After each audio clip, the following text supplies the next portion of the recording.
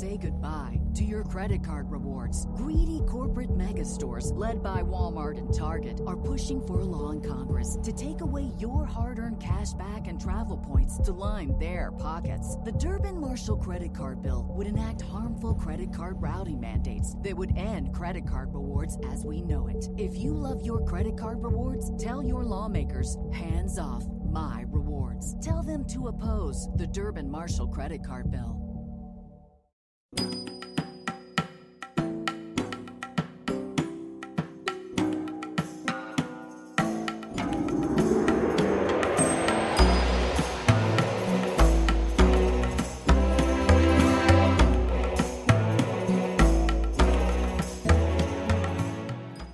Hello, and welcome to the History of Egypt podcast, episode 70, the Napoleon of Egypt, in which King Thutmose III demonstrates why they call him the Napoleon of Egypt, by leading a stunning and dangerous charge against his most formidable foes. This episode is the third or so in our quote-unquote trilogy of Thutmose's mighty war campaigns, which were the preeminent achievement of his first decade in sole power. Like the Megiddo campaign which began this process, the 8th campaign is well documented in the historical record. We know the dates, the sequence, and the details of events. We even have the names of some of the participants, and a fairly good handle on what actually happened over the campaign's duration.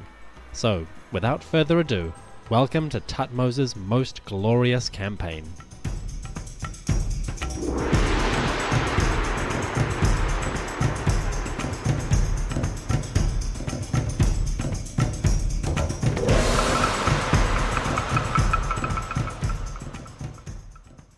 This episode takes place over an unusually specific time frame for this podcast.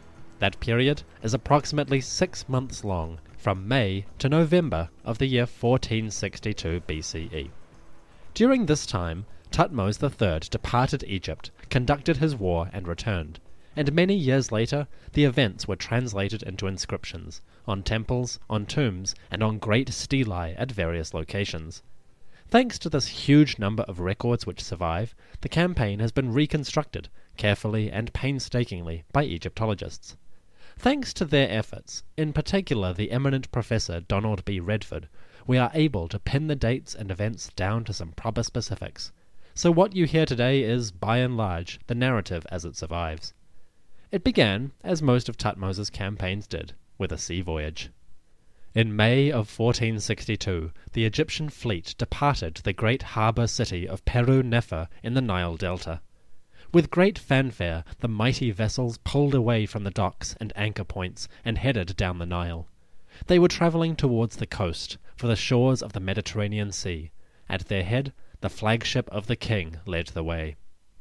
We are not told how many ships left Egypt on that day, but we can guess. Standard estimates put this Egyptian army at about 10,000 people. That included soldiers, sailors, animal handlers, equipment makers, organizers, and overseers. Add to that the women and children that probably accompanied some of the higher-ranking officials, and you effectively have a mobile city on the move, thousands of bodies moving towards a single goal, one of the greatest expeditions ever launched in Egyptian history. With 10,000 people to convey, not to mention horses and equipment like chariots and weapons, the fleet probably needed more than 100 ships to carry them all. When they departed Egypt, this must have been one of the most spectacular flotillas ever to sail the Nile River. Even Hatshepsut had not sent so many for her expedition to Punt. This was a great war fleet, the sort of undertaking that Thutmose was increasingly making his trademark. The sheer size of Thutmose's force should give us some idea of what he was looking to accomplish. After several years of tramping up and down Syria in an attempt to subjugate various cities, Thutmose had realized that his efforts were not quite panning out the way he wanted to. So, in year 33, he assembled the largest army Egypt had yet fielded, perhaps, and set out for Syria once more. This time, Thutmose was taking no prisoners. He would smash aside any opposition, and woe betide those who got in his way. Thutmose's objective was complete control of Syria, and he was going for it with the utmost audacity and courage. He had assembled his great army, and now, as he set out for the city of Byblos, he was preparing to launch what might have been the largest campaign in Egypt's history. This campaign, which is the 8th campaign of Thutmose's reign, was going to go down as one of the most audacious feats in the Egyptian military legend. It would see the king travel further north than ever before, the boundaries of Egypt pushed to heretofore unknown heights, and it would ensure a great deal of military glory for everybody involved. Finally the day came, and the vessels put to sea. The Egyptian fleet was en route to the colony town of Byblos in modern Lebanon. The voyage from Peru Nefer to Byblos took approximately 8 days. Hugging the coast, the Egyptians sailed east from the delta, then along the Sinai Peninsula, turning north at Gaza and Canaan. Stopping at ports and harbours along the way, they went up the coast of Israel, and finally came to the harbour that they desired. The city of Byblos was ready to receive them. Thutmose and his army disembarked at Byblos and nearby towns. The Egyptian fleet was far too large to stop at a single harbour. Too many ships, too many men. So they fanned out across the nearby coastline to land their ships and unload. The whole process probably took a day or two, but that was okay. Thutmose was not worried. The journey to Byblos was one which Thutmose and his warriors had been making for years. Most campaigns into this part of the world had been launched from the port and its harbour. As the Egyptian empire crept further north, Byblos was simply the most logical place to attack from. Loyal rulers, helpful population, and good infrastructure. It was the Egyptians' best asset in the region, and Thutmose made full use of it. As the sailors and soldiers unloaded the great sea-going ships, Thutmose and his officials met with the leaders of Byblos. The king of Egypt sat down with the mayor and explained to him why he had come. The mayor, or Hatia, was not surprised. It was a standard request, and he had heard it many times before. The Egyptians wanted access to Byblos's cedar wood. The town and its hinterland were rich with cedar forests, and the region was a trade centre for good quality timber. So when Thutmose said he wanted all the cedar wood that was available, the mayor acquiesced readily. But perhaps the mayor was surprised when Thutmose added a second request. He didn't want to take the wood back to Egypt for trading ships or temples. No, he wanted to use it here, to put his carpenters and craftsmen to work in Byblos itself. Well, the mayor agreed, of course, but this must have seemed a strange request. The Egyptians immediately set to work. The Egyptian army sat in camp at Byblos for 15 days while their craftsmen did their work. Daily, soldiers would march out to cut down the trees and haul the wood back to the city. The carpenters took over from there, taking tree trunks and turning them into lumber and then refining them into carefully shaped boards. Over the whole process, foremen and military officers kept a sharp eye, seeing that everything was done to exact requirements. The king, in the city palace, heard daily reports with growing anticipation. While the soldiers and craftsmen worked hard, there were a couple of things that the king needed to do as well. Firstly, he had to visit the local temples, the temple of Hathor and Balat Jabal, the divine ladies of Byblos. These goddesses, fearsome of power and strong in their protection, gave succor to the Egyptians and Byblites, and protected them from the threats all around in Syria. Thutmose would be foolish to ignore them, and so, in his time at Byblos, he surely visited the temples of the goddesses, and gave them his obedience and his offerings. It was only proper. Secondly, the king had to take care of some diplomatic factors. He was heading into hostile territory, and any preparations that might smooth the way were sensible. So, while he stayed at Byblos, he sent officials out to visit some of the cities that would be on his route of march. These heralds of the king were tasked with meeting local leaders and convincing them to join the Egyptian side. Or, if they would not ally with Thutmose, the heralds would convince them to, at the very least, stay out of the way and make no trouble. The heralds spoke softly, but everyone who listened knew that behind the dignitary there was a very big stick. Finally, about a month after they had first departed Egypt, the Egyptian army was ready to leave. In their wagon train, the product of the carpenter's work was loaded up, hidden from prying eyes, to be revealed at the proper moment. Wagon after wagon was stocked with this mysterious equipment, Thutmose's secret weapon. Now, the march east began.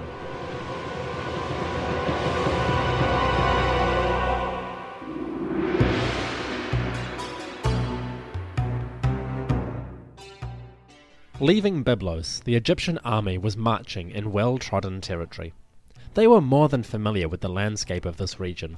For the past 4 years, Thutmose had been making regular incursions into the area. Year after year, from regnal years 29 to 31, he had come up this route in order to attack his most obstinate foes. Once again, he was heading on this path. On the edge of the Egyptian Empire, the great city-states of Syria remained disloyal and resistant.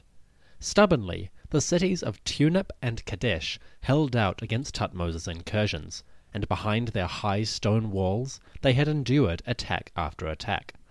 Although Thutmose had burned crops, torn up orchards, and wreaked all kinds of devastation on the local economy, Tunip and Kadesh were defiant. Always they survived, and the Egyptians had never broken through. Well, this time things would be different, but maybe not in the way that you're expecting. It may surprise you to learn that Thutmose had temporarily stopped attacking these cities. As the Egyptian army advanced northward into Syria, they decided to take a route that avoided Tunip and Kadesh almost entirely. It seems that Thutmose had recognized a simple fact. Behind their large stone walls, the populations of Tunip and Kadesh were simply beyond the reach of Egyptian military technology. With no battering rams, catapults, or sappers, the Egyptians could not hope to bring down such well-fortified communities. Ladders only took a person so far, and so any assault would carry high casualties, and ran the risk of costing Thutmose dearly in his warriors' lives. Admitting this situation, Thutmose stopped attacking these two towns. It was his only strategic defeat in 10 years. How that must have rankled. So the Egyptian army decided to avoid its regular pattern, and now moved in a different direction. Over the course of about 13 days, they moved up the valley that we call Eleutheros, and headed for a town called Katna. Katna, briefly, was a very interesting little community. From about 1800 to 1400 BCE, it was a thriving industrial centre, with some of the largest pottery workshops in the region.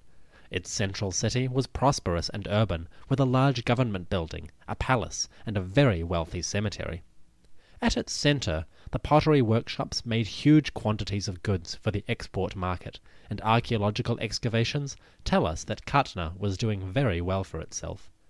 But even a prosperous town is no match politically for an empire, and Katna was always caught in the precarious borderland between Egypt's empire and those of the north.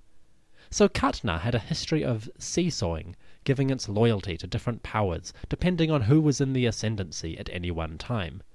This isn't to say they were nefarious or disloyal, more that, in this particular part of the world, some cities were more vulnerable than others. Katna, as far as we can tell, was the unfortunate middle in the geopolitical tug-of-war as Egypt and its enemies vied for control of Syria. When Thutmose III came to Katna, his army was 13 days out of Byblos. It had marched nearly 100 miles, and it was probably in need of a rest. Its wagon train, pulled by mules and donkeys, was puffing along at the rear. Now they had to face an obstacle. Would Katna obey and submit to Thutmose? Yes, it would. Katna was nominally outside of the Egyptian Empire, but even they must have recognized that the army that they were facing was beyond their means to combat. Thutmose's force was large, as many as 10,000 people, and Katna would not resist. The city opened its gates to the king and permitted him and his army to camp beneath its walls. Smart decision.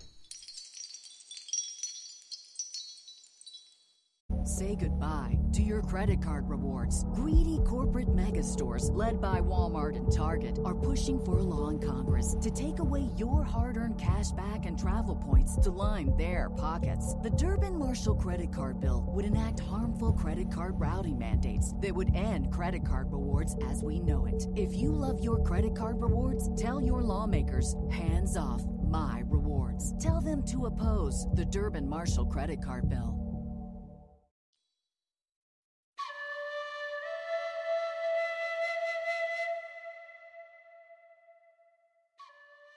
While Thutmose was here, he decided to sample the local wares. Specifically, he came to inspect the workshops of Katna. Even more specifically, he came to try out their weapons, their arrows and their bows. It is a dangerous thing to allow a borderland city to produce its own weapons, and Thutmose wished to assure himself that Khutna posed no threat.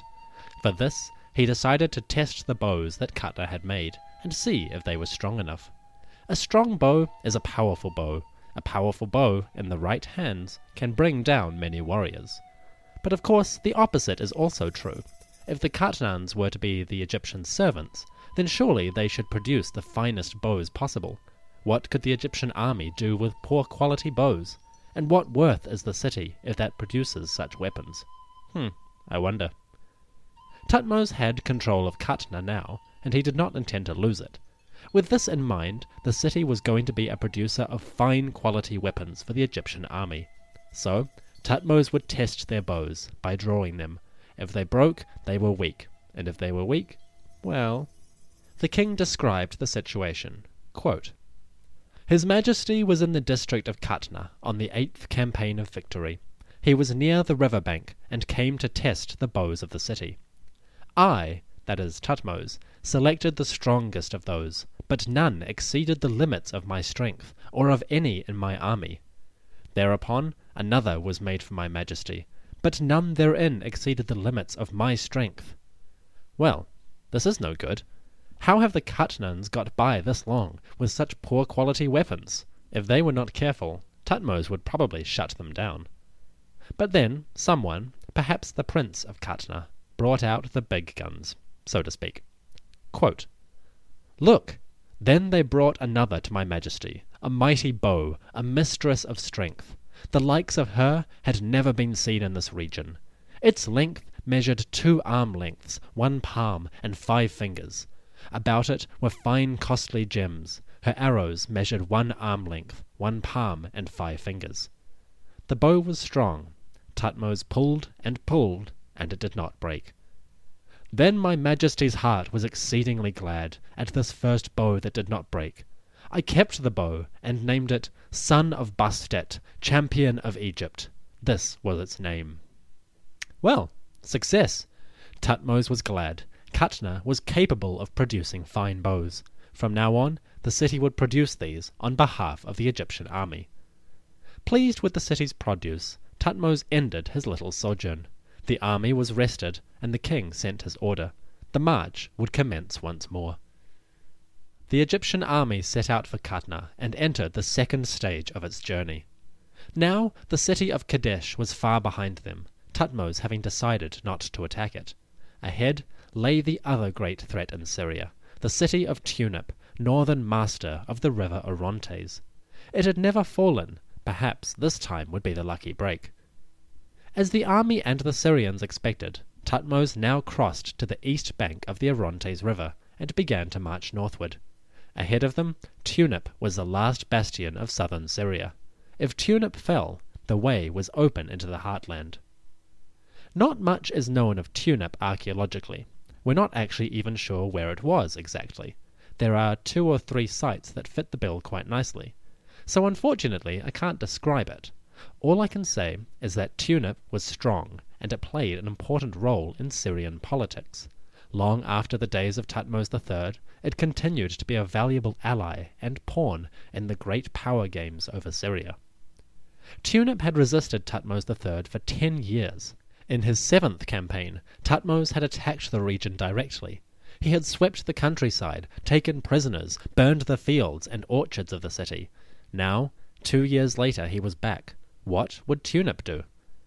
You might be forgiven for assuming that Tunip would fight on once more, but it was not to be. This year, Tunip would not resist the king's army. The time for conflict had ended temporarily. Why? Well, Thutmose had brought with him a secret weapon. No, not the secret weapon he had constructed in Byblos, the secret weapon still riding along in the wagons of the army's baggage train. No, Thutmose had brought a diplomatic weapon. Thutmose carried with him a person, a prisoner, an individual of high worth, none other than a former prince of Tunip, a son of the elite, someone captured on a former campaign. This prince, of unknown name, was Thutmose's hostage, and in return for good behavior, Tunip could have him back. Well, this was a coup indeed. For sure, Thutmose could not buy Tunip's submission, but he could buy their good behavior, their quiescence. With this hostage, Thutmose could ensure that as his army marched further north past the city, and then later came back, Tunip would not cause trouble. In effect, Tunip was out of the game, at least for now. At this point, one might expect that Thutmose was finished with his campaign. He had bypassed Kadesh, compelled the obedience of Qutna, and brought Tunip into quiescence with his diplomacy.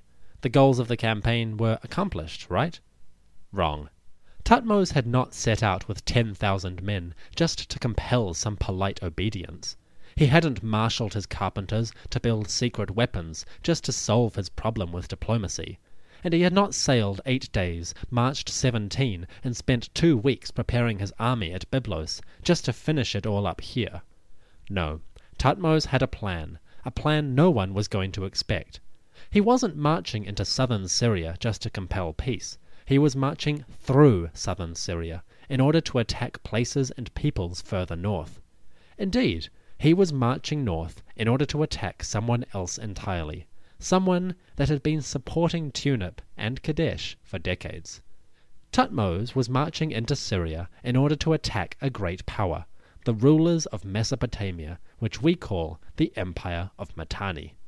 The Mitanni were an interesting bunch, because they're quite hard to pin down to some specifics. They only flourished for about 400 years, and they left very few written or artistic records. What we know can be summarized in a few paragraphs or less, and that's what I've tried to do here. First up, the Mitanni, as we know them, were immigrants to the lands of Mesopotamia. They had come out of the Far East, Kurdistan and Iran, and came to dominate the regions of northern Iraq and Syria. In their new territories, they became a warrior elite, warlords dominating the cities and peoples who were there before. They took over the ruling institutions and began to rule as the new upper class. By the time Egypt's 18th dynasty began, the Mitanni warlords were firmly ensconced in Syria and Mesopotamia. They ruled a confederation of towns across the area, and they had made themselves into a very powerful force. Interestingly, the Mitanni were not quite a unified single state. They were more of a confederation, semi-autonomous communities bound together by a warrior group who gave tribute to a central ruler, but still kind of did their own thing. The Egyptians, funnily enough, were aware of this strange fact, and they always made a point of referring to this empire as the lands of Mitanni, rather than just the land. For the Egyptians, these people were strange, but they were also a dangerous threat. The Egyptians referred to the Mitanni lands as Naharin, meaning of the river. Which river? Well, that would be the river Euphrates, one of the most important rivers in the ancient Near East. Flowing down from Turkey towards the Persian Gulf, the Euphrates linked different landscapes and peoples of Iraq together in one grand network. Since it flowed north to south, whoever controlled the headwaters had a powerful influence on what happened further downstream. At the time of Thutmose III, the Mitanni were the ones who controlled the Euphrates headwaters. Their territory covered both sides of the river, and they controlled powerful fortified towns on either bank. Anyone in the north wanting to trade with the south had to go through Mitanni territory. As you can imagine, this had made them quite rich. And that is about all we can say of the Mitanni. There are political traces from later eras, but hardly any details. Heck, even their kings are mostly just names. There are no surviving king lists or annals to give us a clue of their ideals, their beliefs, or their actions. What we have are fragments from different sources, which historians have laboriously pieced together. They've done their best, and from their efforts we have this very basic idea. The king of Mitanni around 1462 BCE was named Barat-Tana. Maybe. It could also have been Parshat-Tana. No one's certain. I'm going with Barat-Tana because that's the one I've seen in the most sources. If I'm wrong, hopefully the dead will forgive my ignorance. Barat-Tana was ruler of a huge swathe of territory, a confederation of cities that gave tribute and loyalty to him, and his elite warriors were a potent force. Like most ancient Bronze Age powers, the Mitanni seem to have been charioteers in their elite, backed up by spear-wielding infantry and archers by the thousands. So that's what we know about the Mitanni. It's not much to go on, is it? What we can say is that Thutmose, now moving north of Tunip and Kadesh into central Syria, was going up against a powerful empire. This was a much stronger threat than any he had faced previously. Compared to the rebels, isolated city-states, and small principalities he'd been conquering, the Mitanni were in another league altogether.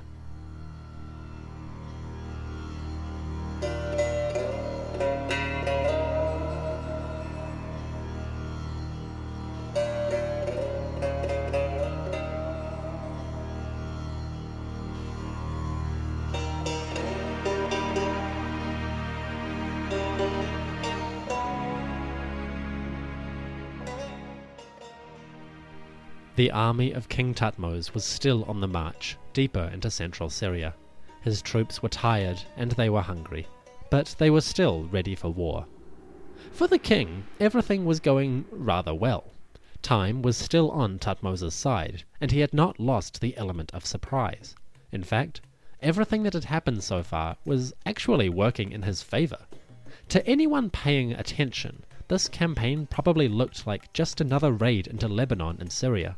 Sure, the army was larger than ever before, but the locals might be forgiven for thinking that Thutmose was really just here to assault the Syrian towns like Tunip or Kadesh, to finish what he had been attempting for years. How wrong they were. Thutmose now played his winning hand. Skipping past Tunip and Kadesh, the army began to move north, away from southern Syria, and towards the valley of the Euphrates River. They were coming directly for the Mitanni. This was the moment where timing became more and more urgent. Everything up to this point had seemed like a regular Egyptian raid against the lands of southern Syria. Now, the gloves were off. Thutmose was clearly doing something unexpected. Everyone watching the army march through their territory was just one more pair of eyes that might report what the king was doing. If Thutmose was not quick enough, the Mitanni might get wind of his attack before he could pull it off. The army now began to hurry. From the region of Tunip up to the Euphrates River was a distance of more than 200 miles. No matter how quickly the Egyptians moved, it still took approximately 23 days. Days which, moment by moment, increased the enemy's chances of recovering and responding. The army had to stop for at least a few days' rest at the ancient city of Aleppo. More on that another day. Soon after that, they reached a town called Karchemish, where the locals put up a short resistance, easily overthrown. The Egyptians took some captives and hostages and imposed a tax on Karchemish, and then they carried on their way. The army was now on a roll. Anyone standing in the way was swiftly overthrown, and their momentum was building. Of course, eventually the pace of their advance would take a toll. By the time Thutmose finally approached the waters of the great river Euphrates, his army had been on the march for 36 days. Add to that the time spent in Byblos and that sailing the Mediterranean, it had already been more than 2 months since the Egyptians left their homeland. If they did not reach their goals soon, discipline and morale would begin to crumble. It was now early July in 1462. The Egyptian army had been on the move for 2 months. It was tired, thirsty, and footsore. As the soldiers marched their way northward through Syria, many of them must have asked, how far were they going to go? How long would the king keep this up? The advance into Syria was pushing far beyond the borders. This campaign may have seemed like an increasingly futile exercise. The Egyptians could not control this much territory so quickly. This was beyond all reason. It was madness. But then the soldiers crested a rise, and a beautiful sight awaited them. The wide, flowing waters of the Euphrates. Flowing north to south, the river was a marker. The Egyptians had reached their goal. The army of the king had now come as far north as any Egyptian had ever done, and, what's more, they were completely unexpected by the enemy. They had done it. They had achieved their target. Sitting before the banks of the Euphrates, Thutmose III could congratulate himself. He had achieved something now that had not been done for more than 50 years. Since the days of his grandfather, Thutmose I, no Egyptian army had come this far north. They were now in new territories, and they were readying to achieve something extraordinary. But there was a problem. The Euphrates is a wide river. At some places it is up to 5 kilometers wide, or 3 miles. It can be rocky and it can be rough. Crossing it was not going to be easy, and if the Egyptians did not cross, then they would have to satisfy themselves with plundering the West Bank. But that was hardly a glorious campaign, and not much use either. The Mitanni heartland was eastward, across the river. Out here on the peripheries, the Egyptians were not much use to anyone. The Euphrates was a formidable obstacle to anyone. For the Egyptians, it was doubly so. You see, having marched months across the desert, they of course had no ships. Or did they? As the army's baggage train approached the waters of the Euphrates, the labourers began to unload them. Wagons were pulled up, the covers thrown off, and Thutmose III finally unveiled his secret weapon. Boats. Dozens upon dozens of boats. Shallow-bottomed, wide, and able to carry dozens of men at a time, these boats would be the key to Thutmose's advance across the Euphrates and into the heartland of the Mitanni. With these boats, carried hundreds of miles, he could cross the wide-ranging waters and attack his foes before he even realized he was there. With these boats, his victory was all but assured. So, it was time to cross. The crossing of the Euphrates River took approximately 3 days. Assuming he left behind the wagon train and a rear guard, Thutmose probably took about 8,000 people across the river. Travelling on their shallow barges, the soldiers made their crossing group by group. As the first group crossed, they carried with them a rope. When they reached the other side, they anchored that rope on the far bank, and so the next groups could guide themselves across more easily. With everyone working together, the work was accomplished relatively quickly, all things considered. The soldiers stepped off their barges, unloaded the horses and chariots, and prepared to march. Onwards towards Mitanni, onwards to victory.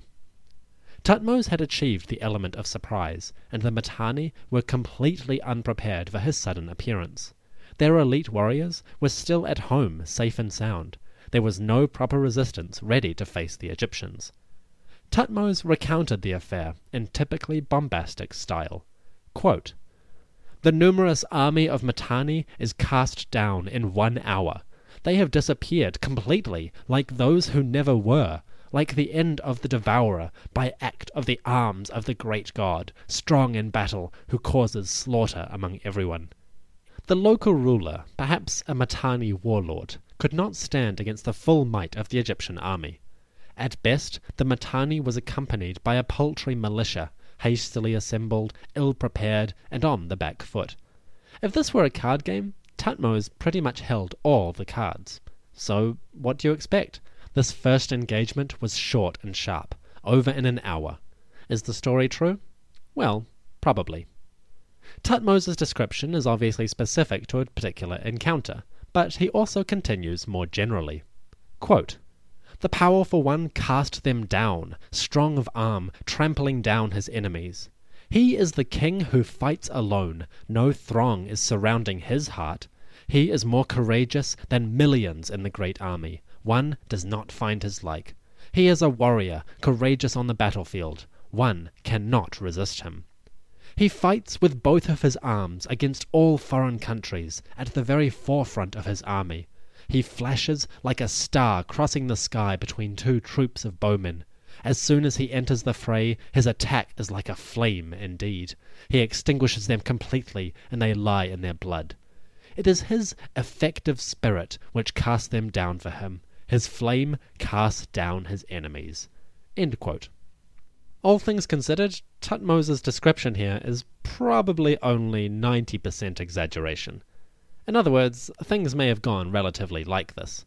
The Mitanni simply were not ready to put up an effective resistance. For the Mitanni elite, the charioteers, the heavy soldiers, to muster, they would have needed weeks of warning. But they did not have that, so they were not able to muster the forces needed to seriously challenge Thutmose and his army. So, the first battle was ridiculously one-sided. Anticlimax? Maybe. But Thutmose was not exactly interested in drama. He could make that up later. For now, he just wanted to win. Of course, the war had only just begun. The Egyptian army was still on the far side of the river, and the empire of Mitanni was now awake to their presence. The great inscriptions and biographies which touch on this period of the campaign are a little bit muddled, and there has been a bit of debate on which events occurred when. But, following the work of Donald Redford in his seminal Wars in Syria and Palestine of Thutmose III, the events following the first battle seem to have gone something like this. The king of Mitanni, or at least one of the leading warlords, appeared on the field not too long after the first battle. He was accompanied only by a small bodyguard, and when Thutmose encountered him, let's just say he fared badly. This anonymous warlord, maybe King Baratana, took one look at the Egyptian army and fled headlong. He went east, towards the Mitanni heartland, back towards the capital.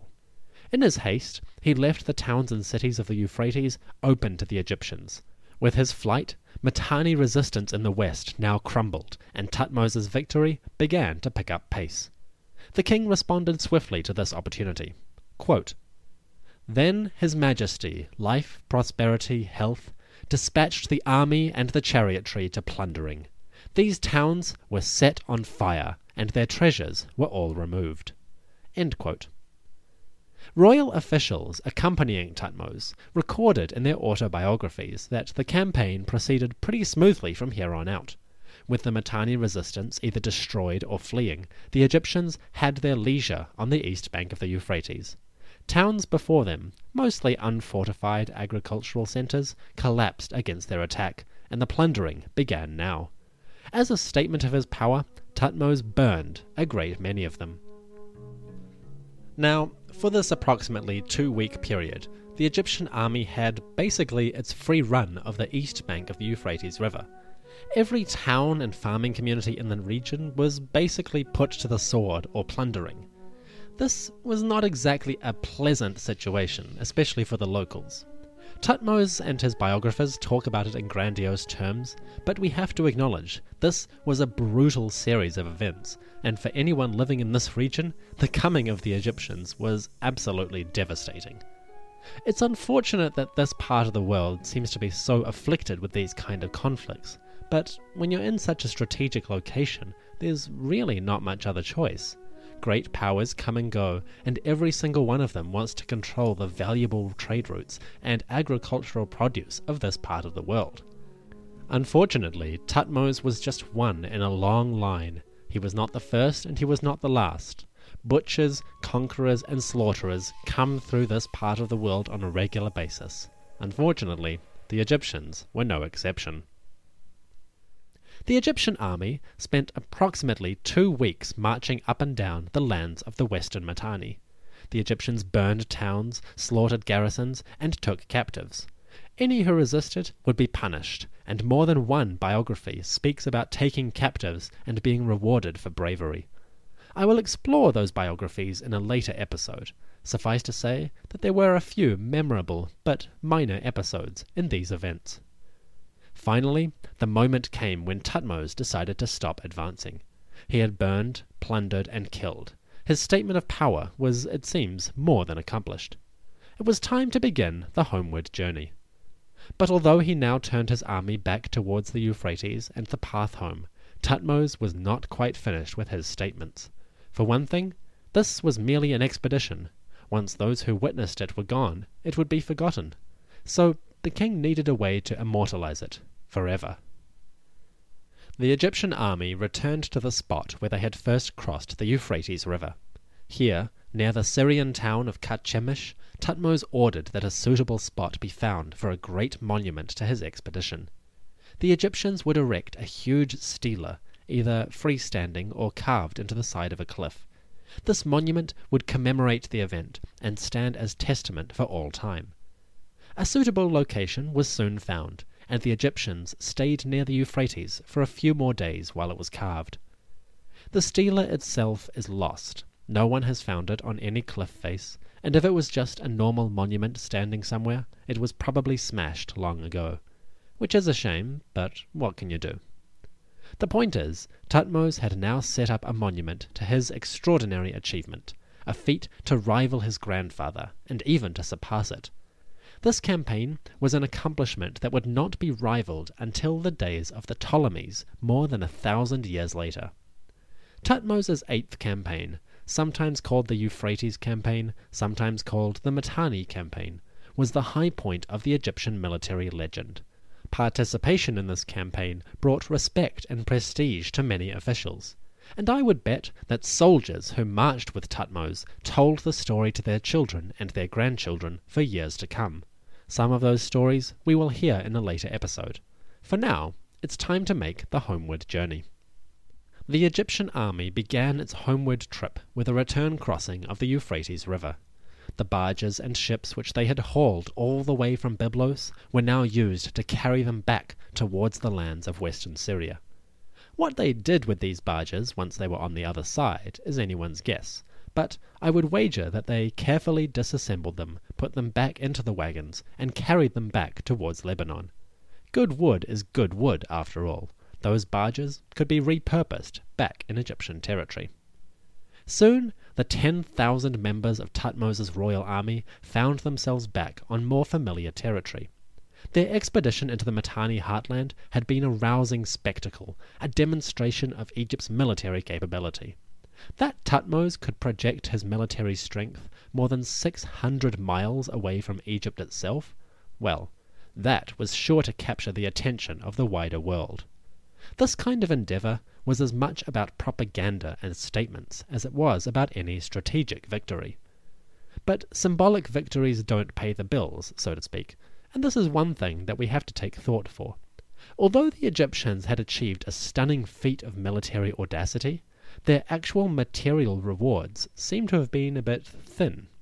You see, it doesn't seem like the spoils of the campaign into the Mitanni lands were all that impressive. The Egyptians had faced only paltry resistance, a few militia maybe, and they hadn't captured any notable nobles or elites. So the plunder and treasure, that probably was a bit hard to come by normal standards. This was a problem. The campaign was a great accomplishment for sure, but if the Egyptians came home empty-handed, well, those at home would not be overly impressed. With this in mind, Thutmose was probably acutely aware of the need to bring back as much stuff as possible. So as the king and his army began their march southward, Thutmose probably kept an eye out for opportunities.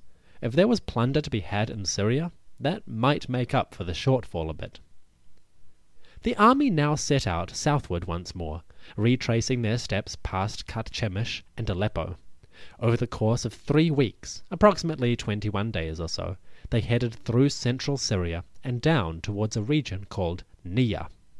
Along the way, they looted towns and villages in their way. I suspect that, disappointed with the paltry spoils of Mitanni, Thutmose decided to take what he could from the other lands.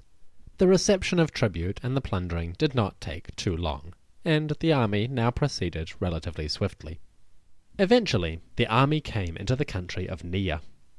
Nia is one of those areas that historians haven't conclusively identified yet.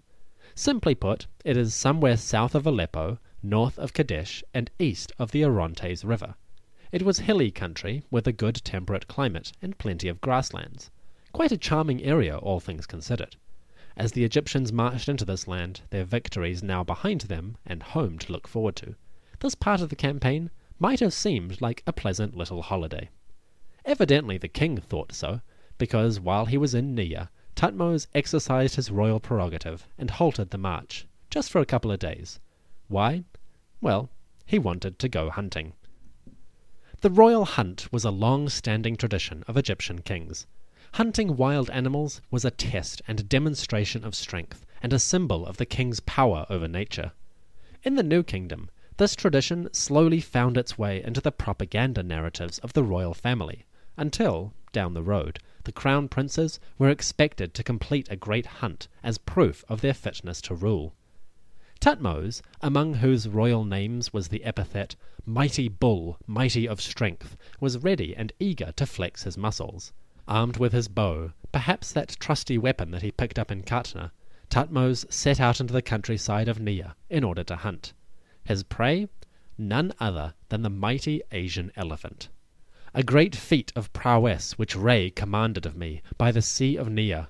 He made me drive together a herd of elephants. My majesty fought them, they being a herd of 120. Never had the like been done by a king since the god who had seized the white crown of Upper Egypt. I said this without boasting about it, and without a lie therein. I did it according to what my father Amun-Re, lord of the thrones of the two lands, commanded of me, he who guided my majesty on the good path by his effective plans. He united for me the black land and the red land, and that which the sun encircles is in my grasp." End quote. I like that Thutmose has to double-check that we believe him. I said this without boasting. I swear to you I'm telling the truth. I totally killed 120 elephants. But, it was like all the way over in Syria, so you couldn't see it. Oh, and also, my girlfriend, she lives up there. So you haven't met her, but she's totes real, I swear. Anyway, Thutmose went on a hunting rampage, apparently. Either alone or with his buddies, he killed 120 West Asian elephants. That is no small feat. The West Asian or Syrian elephant could reach as high as 3.5 meters tall, or 11.5 feet, and it was a powerful beast indeed. They were eventually hunted to extinction by around 100 BCE, but in the days of Thutmose III, the Syrian elephants were still populous and wild. Regarding the hunt itself, we do have a couple of small glimpses. One of the officials accompanying the army, a man named Amun-Em-Hab, took special note of the hunt when he wrote down his autobiography. According to Amun-Em-Hab, it was a dramatic spectacle. The official claims to have cut off an elephant's trunk while it was still living, and that he fought against these beasts while standing knee-high in a nearby watering hole. Based on this, we have to guess that the Egyptians surprised the elephants at a pond or lake and corralled them into rocky and difficult terrain. There, like their ancestors hunting mammoths, they went to work, beating the elephants to death and spearing them. Not a pleasant story, but these are the facts of the ancient world. Amun-Em-Hab also reported that the king hunted these elephants, quote, "for the sake of their tusks." It seems that for Thutmose, the prize of this hunt was the ivory that could be taken back to Egypt and turned into prestige goods. Vases, decorations, divine statues. Ivory was a high-quality artistic medium. Acquiring piles of ivory with this hunt, Thutmose not only pulled off a splendid demonstration of his physical strength, but also ensured that when he came home, he had something meaningful to donate to the temples of the Nile Valley. Which is probably one reason that the king references the command of Amun-Re in his boasting.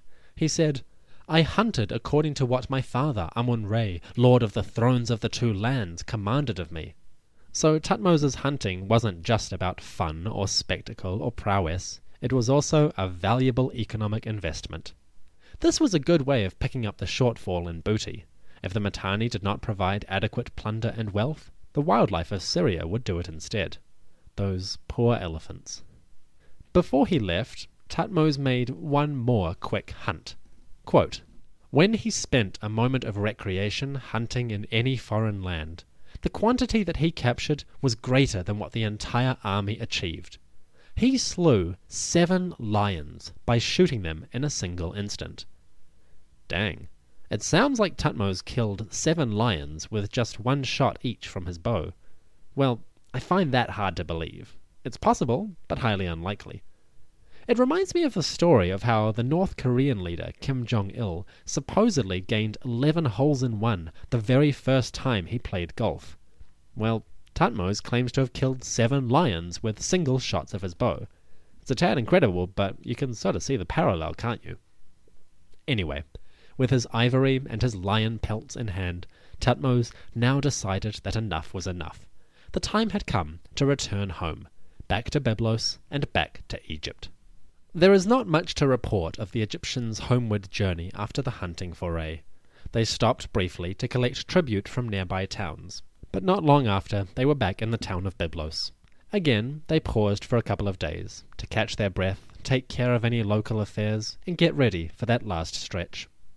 Then, 4 months after they had departed Egypt, the troops left Byblos and began the homeward journey. Curiously, Thutmose decided not to sail home, but to march. Why? We do not know. Maybe it was the weight of the plunder that he had brought back from Syria and the hunting trip, All those goods had to be transported somehow. Maybe it was more safe to march with them rather than risk losing any of it in a storm or shipwreck in the Mediterranean Sea. Or maybe the king wished to remind the people of Canaan of his power. The sight of 10,000 Egyptians marching through their lands, with their chariots, animals, and captives and treasure, that must have been impressive. Perhaps having accomplished his great outward leap, Thutmose thought it prudent to remind everyone in the vicinity just who he was and what he was capable of doing. The march home from Byblos to Egypt took 37 days.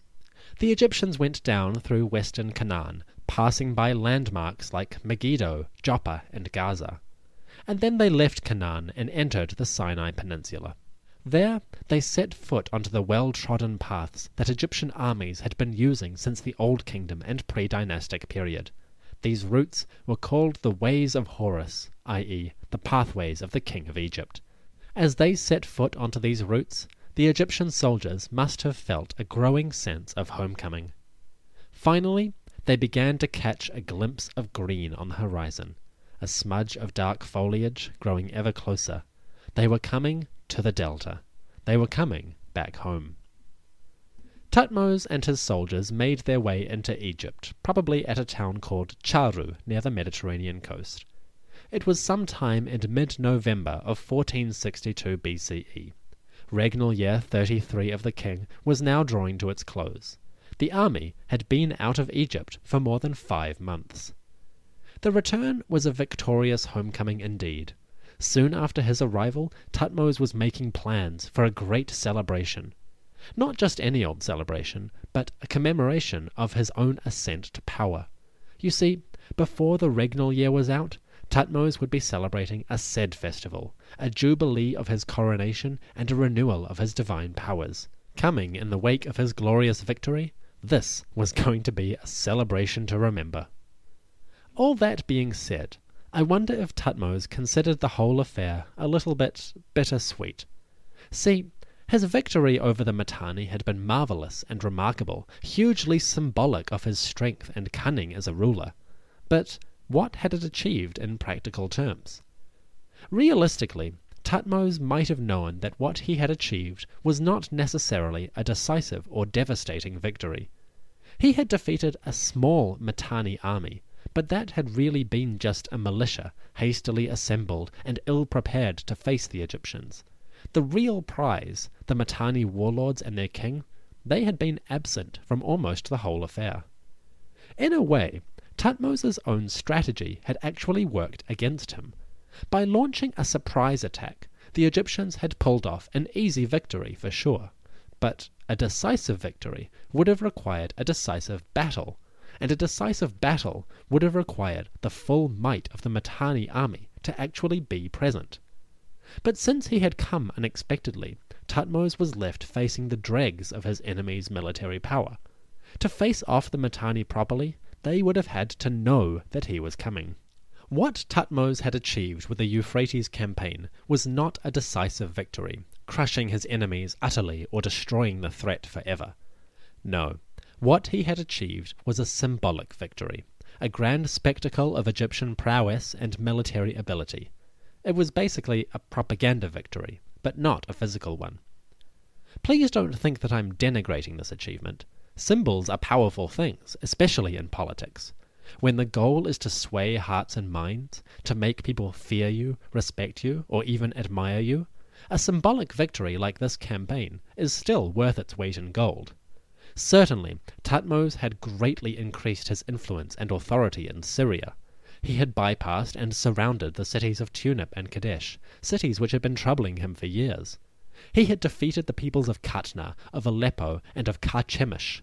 Finally, he had thrown a powerful roll of the dice by attacking the Mitanni directly. Anyone watching these events unfold was sure to come away with one conclusion above all. The Egyptians were now entering onto the world stage, and they were ready to play the great games of international diplomacy and competition. Thutmose's victory, as we will see, was about to open up a whole new world of Egyptian politics.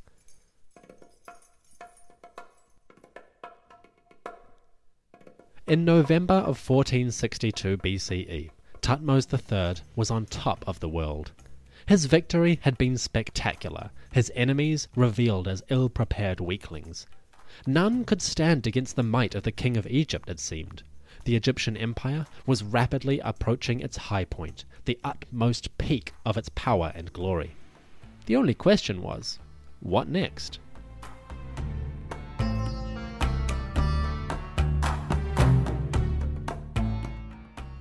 The History of Egypt podcast will return in the first week of February 2017. For now, I'm off to enjoy the New Zealand summer. But I do have some cool little projects in the pipeline, which I'll reveal in due time. For now, please enjoy your New Year's break. I will see you soon.